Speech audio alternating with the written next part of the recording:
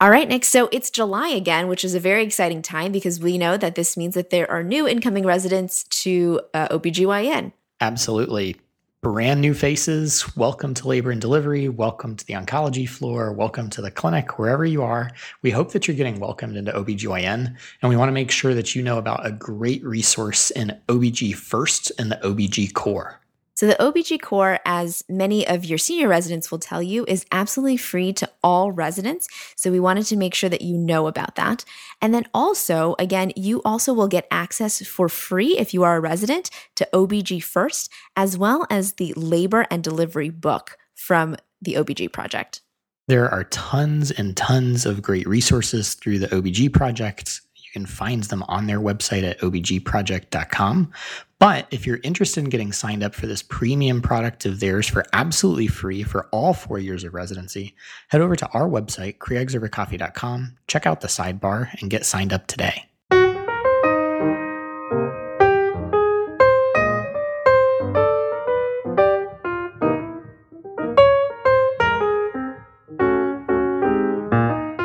All right, guys, welcome back. This is Nick.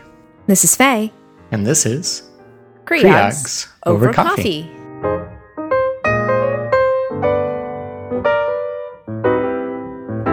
All right, so Faye, today we're going to jump back in time a little bit. We've talked a lot about different genetic things on the podcast before, but I feel like one of those super common Creog and board questions are sort of things about common aneuploidies, generally speaking. So we're going to jump on that today. What are we specifically going to learn about? Sure. So today we're going to define aneuploidy and understand the genetic mechanisms that contribute to it. We're going to review the prenatal presentations of common autosomal aneuploidies. So those are your T21, T18, and T13s. And then finally, we're going to review the prenatal presentation of one sex chromosome aneuploidy, which is monosomy X. Additional episodes that might be helpful for today for you guys to go back and check out. We did do some episodes that include soft markers for aneuploidy, as well as updates in prenatal genetic screening and testing, and we'll be putting the links for those in our episode description today. All right, so let's get right into it, Nick. Start us off. What exactly is an aneuploidy? Yeah, so Faye, like I mentioned before, we have talked about aneuploidy, quote unquote, multiple times in our other genetics episodes, like you detailed there. But aneuploidies really comprise some really classic Creogs and boards questions. So we felt today we wanted to really dedicate an episode to aneuploidy itself. Aneuploidy, just to define it, is the occurrence of one or more extra or missing chromosomes, which ultimately leads to an unbalanced complement. So again, you're missing one or you have an extra one, and either of those counts as aneuploidy. Screening for aneuploidy we've talked about on the show before, but classically occurs with either serum screening or with cell-free fetal DNA. Diagnostic testing for aneuploidy is then done with chorionic villus sampling or amniocentesis. We've talked before on the screening episode, our updates in prenatal screening episode specifically, talking about fluorescent in situ hybridization, karyotypes, and microarray. Remember that karyotypes are the confirmatory testing for common aneuploidies. And then there are some other kind of forms of aneuploidy we won't talk about too much today, such as triploidy and balanced translocations, but karyotypes will get those for you. And then microarray can find most of the major aneuploidies as well, but it can't find triploidy and it can't find balanced translocations. But again, we're not going to spend our time focusing on that. We're really going to dive into the aneuploidies today. So Faye, I think one of the things that does come up from time to time on the boards is really the mechanism of how aneuploidy occurs. Like, how does this occur when it seems like we divide out and get 46 chromosomes so frequently well? All right. So folks, I know that we probably don't love it, but we are going to have to talk about meiosis for this portion of the podcast. So just as a reminder, think back to medical school. Meiosis is the process of cell division that produces gametes, so eggs and sperm. And the goal is to create daughter cells with a haploid chromosome number in humans. So that's going to be 23. The two gametes generally fuse to create a diploid zygote with 46 chromosomes. And if there's an issue in the cell division process for a gamete, then they may come into this fusion with an extra or missing chromosome, and that's how you can get 47 or 45 chromosomes. And remember, in cell division, we have multiple phases. There's prophase, metaphase, anaphase, and telophase, and we'll break it down simply into the stages you need to remember to get those bonus points. So let's first divide meiosis into those two phases. So there is meiosis 1 and meiosis 2. And in meiosis 1, I think of this almost a little bit like mitosis itself, where the starting cell is diploid, but after replication, it ends up with 4 N chromatids. So they're held in these 2 N chromosome pairs or sister chromatids. So in prophase 1, each pair of the chromosomes line up, they match with a homologous partner, and then this allows for the phenomenon of crossing over, where homologous portions of the chromosomes can rearrange and exchange portions of their DNA. And this is where things can get a little dicey for particular types of uncommon aneuploidies known as translocation. And that's rather than recombining with a portion of the homologous chromosome, it attaches to a different chromosome. And these translocations can be, one, balanced, where the genetic information is not gained or lost, but just rearranged differently. So, for example, a piece of chromosome 21 joins onto chromosome 14, and then a piece of chromosome 14 joins onto the break at 21. And the cell at this point is still technically diploid, but there can be problems with this, of course, later on down the line.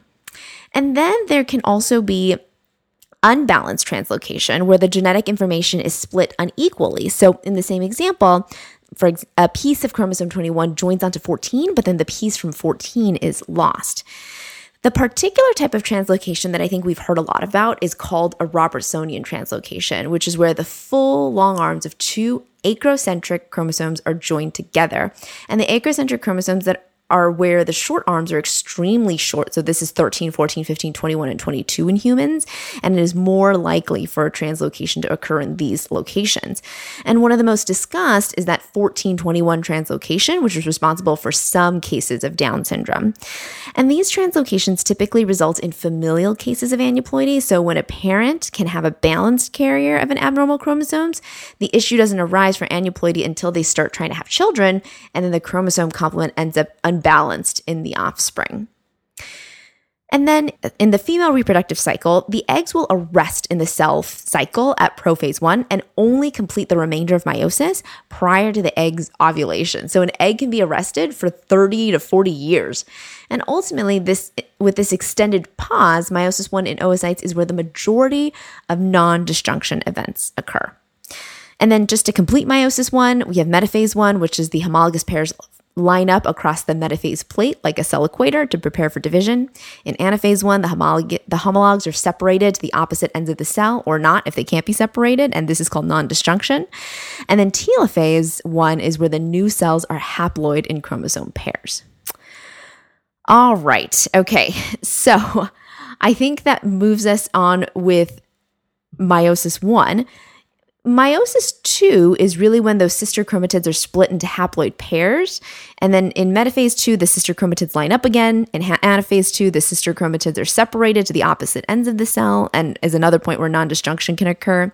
And then in telophase 2, the new cells are haploid with 23 single chromosomes, so no longer in pairs. So that's really just a very long way to kind of talk about meiosis 1 and meiosis 2. So now that we're done with that medical school review, Nick, let's finally get into some of the more interesting portions of our talk, which is, let's talk about trisomy 21, Down syndrome. Talk to me about what this is and how it's detected and what can happen. Yeah, so as you've gone through, Faye, now that we've gotten that cell biology review, we know trisomy 21 or Down syndrome is a syndrome that results from an extra copy of chromosome 21. So 47 with chromosomes with an extra copy of 21. This is the most common autosomal aneuploidy. This affects about 1 in 700 births in the United States. And most of them are the result of a non-disjunction event. So again, typically in that meiosis 1, one of those chromosome 21 copies doesn't quite divide the whole way. And that's 95% of cases of Down syndrome. Now, the Robertsonian translocation that Faye mentioned, particularly that kind of 14-21 recombination, if you will. We'll have a picture on the website kind of illustrating that for you. That is the second most common reason for Down syndrome to occur, and it's about 5% of occurrences overall. Finally, there is a mosaic form of trisomy 21, which is pretty infrequent, representing maybe only 1 to 2% of cases maximum that I was able to find in background for this episode. And this is where some cell lines have aneuploidy and others do not. So again, mosaicism, some cell lines have the aneuploidy and others do not. This occurs usually in early mitosis of the zygote, where an embryo during cell division actually recognizes the extra chromosome and that cell tries to kick out that extra copy essentially during a process called aneuploidy rescue. Now, aneuploidy rescue has its own issues. We won't spend too much time on that today though, but just know that that's one thing that can happen and can contribute to pictures like mosaicism. Now, we've talked about prenatal testing before for trisomy 21, but let's just review some of the characteristics specifically. Again, many of us now are just ordering cell-free DNA. This is kind of very, very common in practice. And cell-free DNA really was built around the idea of detecting Down syndrome. It's got an excellent test performance with over 99% sensitivity and specificity for trisomy 21. However, it's really important to know because of essentially the low prevalence of Down syndrome, again, 1 in 700 live births, false positives still occur pretty frequently on cell-free DNA, particularly in low prevalence populations. So just as an example, if you took a person aged 25 and they had a positive trisomy 21 screen on cell-free, the false positive risk is around 50%, so definitely not insignificant. This definitely gets better as patients approach that advanced maternal age or age 35, where the kind of incidence of Down syndrome in a pregnancy is much higher there. Now, if you're in an environment that doesn't cover cell-free DNA universally, you may still be using serum screening. And this is also one of those classic STEP questions or boards questions in terms of what the pattern of serum screening looks like for Down syndrome. If we break it down to the 4 most common serum analytes that you'll see, you'll have low maternal serum alpha-fetoprotein or AFP and low estriol. So again, low MSAFP and low estriol, while you'll have high HCG and high inhibin A. So again, low AFP, low estriol, high HCG, high inhibin A. I don't know if I've got a really good mechanism to be able to remember that, honestly, but just wanted to commit to memory to get that extra point or two on Creogs or the boards. Now, the other thing that can come up are sort of concerns, say a patient who declined serum screening, declined cell-free DNA, they come in for their ultrasound and you find something there that might signal Down syndrome. What should you be looking for? In the first trimester, far and away, the most common signs are something like an increased nuchal translucency that affects about 64 to 70% of fetuses with Down syndrome, and then also absence or a hypoplastic nasal bone. And you'll find these first trimester ultrasounds with aneuploidy. This is a common theme to find these things. In the second trimester, there's a ton of different soft markers that have significance for trisomy 21. And again, we went over this in our previous podcast specifically on soft markers, but pyelectasis, echogenic bowel, echogenic cardiac foci, and short femurs are all considered soft markers for T21. The most significant soft marker, though, for trisomy 21 is the thickened nuchal fold. So it's kind of like a second trimester NT, if you will. And the likelihood ratio for a thickened nuchal fold is around 11 to 18, specifically for trisomy 21. Now, I think more commonly for the boards, there are these pathognomonic findings that come up with Down syndrome. And probably the most common one is something called the double bubble sign. This double bubble sign will be 2 echolucent or dark bubbles in the middle of the abdomen that you'll see right next to each other. And that's a finding that's significant for a condition called duodenal atresia. Again, this is almost pathognomonic for Down syndrome. We'll have an image of the ultrasounds to review on our website. You should definitely review it so that way you're ready for it on your exams. Cardiac anomalies are present in about 50% of babies with Down syndrome, and particularly significant and common are atrioventricular septal defects. So those AV canal defects you might remember from your first aid book or something once upon a time. Again, we'll post an image to the website of sort of what that looks like, because that's also a pretty common ultrasound picture to get in the test environment. Okay, Faye, so that covers Down syndrome, and there's a lot to know there. But let's kind of move on to other common autosomal aneuploidies, maybe trisomy 18 next. Yeah, so trisomy 18 is also known as Edwards syndrome, and as the name suggests, trisomy 18, it results from an additional chromosome 18. It's pretty infrequent. It occurs in about 1 in 2 to 6,000 live births in the United States, and it occurs usually via non-disjunction. So over 95% of the cases are due to non-disjunction, as we talked about in that meiosis situation that we discussed before. Mosaicism also causes around 4 to 5% of cases, and then very rarely, but this has been reported, translocations can also lead to trisomy 18. In terms of prenatal testing, so cell-free DNA is rather good. It has a 96% sensitivity and over 99% specificity.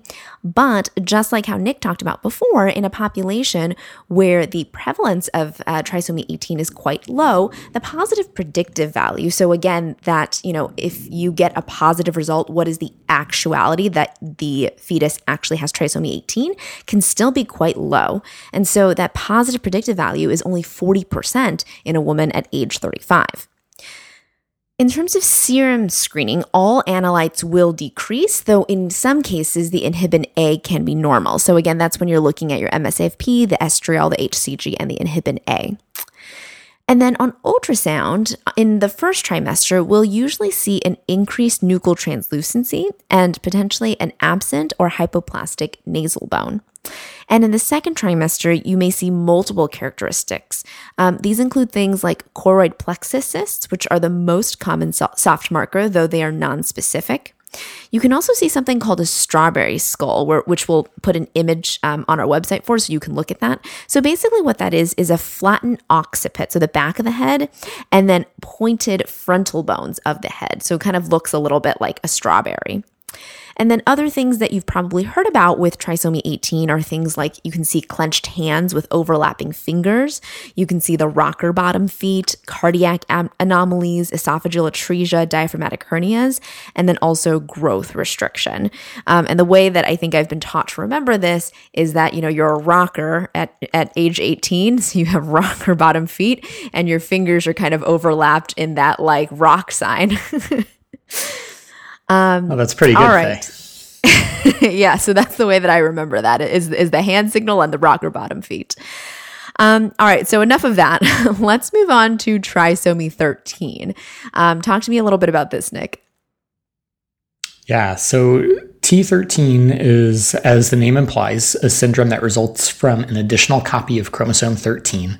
And this is even rarer than trisomy 18. It's about 1 to 10 in 16,000, or 1 in 10,000 to 1 in 16,000 live births in the United States. The most common way that this occurs, again, is a non-disjunction event. But chromosome 13 is one of those acrocentric chromosomes like Faye mentioned earlier. So a Robertsonian translocation can occur, and familial forms of trisomy 13 have been reported. Mosaicism is also possible with trisomy 13 as well. Now, in terms of the prenatal testing characteristics, cell-free DNA, it's a very similar story to trisomy 18. The sensitivity for T13 is around 91%, specificity still remains over 99%, but given that really low prevalence, a positive predictive value is still kind of low. So if you have a positive result in a person at age 35, the positive predictive value is only around 20%. So definitely diagnostic testing is still warranted with a positive screening test. With serum screening in trisomy 13, no, there really isn't a well-described pattern of the serum screening analytes with T13. But AFP may be elevated in some of these fetuses, particularly because in trisomy 13, there is a tendency for more CNS or other anomalies that can raise AFP as well. So more on that here as we talk kind of on ultrasound. Again, first trimester, similar story. You kind of have that elevated NT, you have an absent or hypoplastic nasal bone. And then really, in the first trimester, you can see, but particularly in the second trimester, you're going to see a lot of midline and central nervous system issues in fetuses affected by trisomy 13.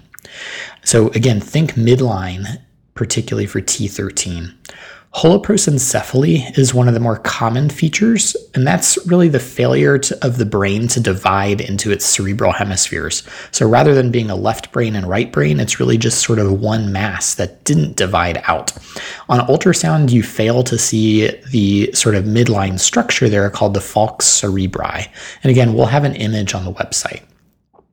There tend to be a lot of unique facial anomalies with trisomy 13. So cleft lip and cleft palate are more common. There can be something called a proboscis, which is a sort of long nose, like a proboscis that you might think of on a insect or another type of animal that has a long nose.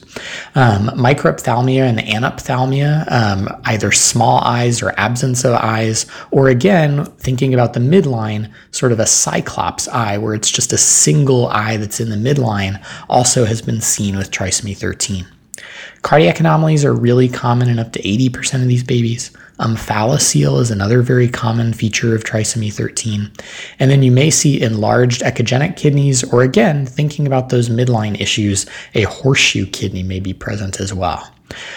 So again, the take-home message on T13 really are just midline issues and pretty uncommon overall, meaning that your positive predictive value is going to be pretty low even on something like cell-free DNA. All right, Faye, let's close out our discussion on aneuploidy today with another fairly common one in monosomy X. Sure. So monosomy X, also known as Turner syndrome, is a syndrome that results from a missing sex chromosome. So essentially, instead of an additional chromosome, like we were talking about before, you have only 45 chromosomes and it's designated 45XO. 80% of the time, this is actually paternally derived, so one of the few circumstances where this is the case. Its frequency is also quite low. It's about 1 in 2 to 5,000 live births. And again, it also occurs via non-disjunction, which is the most common way that it can occur. On the paternal side, given the mismatch of X and Y, the Y chromosome can be subject to getting lost in meiosis. Mosaicism can also occur with Turner syndrome in about 50% of individuals. So cell lines are able to be mixed as 45XO and 46XX, or 45XO, 46XY most commonly. And if the Y chromosome is detected, gonadectomy is advised to reduce the risk of gonadoblastoma in later life. In terms of prenatal testing characteristics, cell-free DNA is again quite good. Overall, the sensitivity is about 90% and the specificity is 99%. But again, because of the limited prevalence, we know that the positive predicted value is going to be limited by that prevalence overall. Cell-free DNA also has difficulty with mosaicism overall and delineating this specifically. So again, if your cell-free DNA comes back positive, as we've probably, alluded to with the rest of these findings, is that we really should encourage our patients to get definitive testing. On ultrasound, the most commonly tested finding that you're going to be tested on is a cystic hygroma. So this can be present in the first and or the second trimester, which is going to appear as increased edema around the fetal neck. And we'll again post pictures so that you can see what this looks like. And then it can also present as more generalized edema. So the way that we sometimes describe it is that it looks like the baby is wearing a spacesuit. Other things that you can find on ultrasound are things like horseshoe kidney, cardiac abnormalities, and these can also be seen later on, even in the first or second trimester. All right, Nick, I think that brings us to the end of this episode. We've talked about, aneuploidy. We've talked about the presentations of all of these different types of aneuploidy. So let's go ahead and summarize. Absolutely. So we started off mentioning that aneuploidy is the occurrence of one or more extra or missing chromosomes that ultimately leads to an unbalanced complement. We can screen for aneuploidy with either serum screening or cell-free DNA, and then confirm it with diagnostic testing, typically with chorionic villus sampling or amniocentesis. We then talked about how aneuploidy occurs, and we discussed the process of meiosis, where basically the goal is to create daughter cells with a haploid chromosome number. So in humans, that's 23. We then broke down specifically meiosis into meiosis 1 and meiosis 2, where in meiosis 1, in prophase 1, this is specifically where the majority of non-disjunction events can occur because the female egg cells often will arrest at prophase 1 until there's ovulation. To complete meiosis 1, there's metaphase, anaphase, and telophase, and then we kind of go through the same thing all over again in meiosis 2 so that the new cells at the very end are haploid with hopefully 23 single chromosomes. We then moved on to talk about the different types of aneuploidy. We first spoke about trisomy 21 or Down syndrome, which occurs primarily via non-disjunction events, but rarely can also occur as the result of something called a Robertsonian translocation. Remember those acrocentric chromosomes 13, 14, 15, 21, and 22. And in the case of Down syndrome, typically there's a translocation between chromosomes 14 and 21 for it to occur. Again, you can test for it via cell-free DNA with excellent test characteristics, as well as serum screening, with the pattern there being a low AFP, low estriol, high HCG, and high inhibin. On ultrasounds, particularly in the second trimester, there are various soft markers that can be present, but the most significant is a thickened nuchal fold. And then the pathognomonic findings to remember are the double bubble sign for duodenal atresia and cardiac anomalies, particularly atrioventricular septal defects. We then next talked about trisomy 18 or Edwards syndrome, which again mostly occurs via non-disjunction over 95% of the cases. There are also cases where mosaicism can occur and translocation, but that is very, very rare. Prenatal testing characteristics, we usually will use cell-free DNA, which is very good in terms of sensitivity and specificity, but again, has low positive predictive value given the overall low prevalence in the general population. Serum screening will show all analytes as decreased, and then on ultrasound, usually we'll see an elevated nuchal translucency or an absent or hypoplastic nasal bone in the first trimester, and then multiple characteristic signs, including those choroid plexus cysts, strawberry skull, clenched hands with overlapping fingers, rocker bottom feet, cardiac anomalies, and esophageal atresia, diaphragmatic hernias, and growth restriction. Remember, you're rocking out at age 18, and so that's how you remember those rocker bottom feet and the clenched hands with the overlapping fingers. Finally, we talked about trisomy 13, or Patau syndrome. Again, this is mostly due to a non-disjunction event, but chromosome 13, also being one of those acrocentric chromosomes, is susceptible as well to the Robertsonian translocation phenomenon. In terms of prenatal testing, cell-free DNA shares a similar story to T18, where even though the sensitivity is over 90%, given the low prevalence, positive predictive values will still be low. There's no well-defined pattern for serum screening, but elevated AFP may be present, particularly if there are CNS or other anomalies that can raise AFP. Finally, on ultrasounds, you want to remember midline defects, so holoprosencephaly, or the failure of the brain to divide into its two hemispheres, cleft lip and palate, proboscis, cyclops eye, or microphthalmia and anophthalmia, cardiac anomalies, omphalocele, and enlarged echogenic kidneys or a horseshoe kidney. And last of all, we talked about monosomy X or Turner syndrome, where there's a missing sex chromosome, so 45XO. And 80% of the time, this is paternally derived. Again, it is pretty infrequent, most likely caused from non-disjunction from the paternal side where that Y chromosome can be lost, but mosaicism can also occur in about 50% of individuals. Prenatal testing, again, with cell-free DNA is pretty good. However, that positive predicted value is still going to be limited by prevalence. On ultrasound, the most commonly tested finding is going to be that cystic hygroma that you can see in the first or second trimester. But remember that you can also see things like horseshoe kidney, cardiac anomalies, and that can also be present. All right, I think that brings us to the end of this episode, Nick. So once again, this is Faye. This is Nick. And this has been Creogs Over Coffee.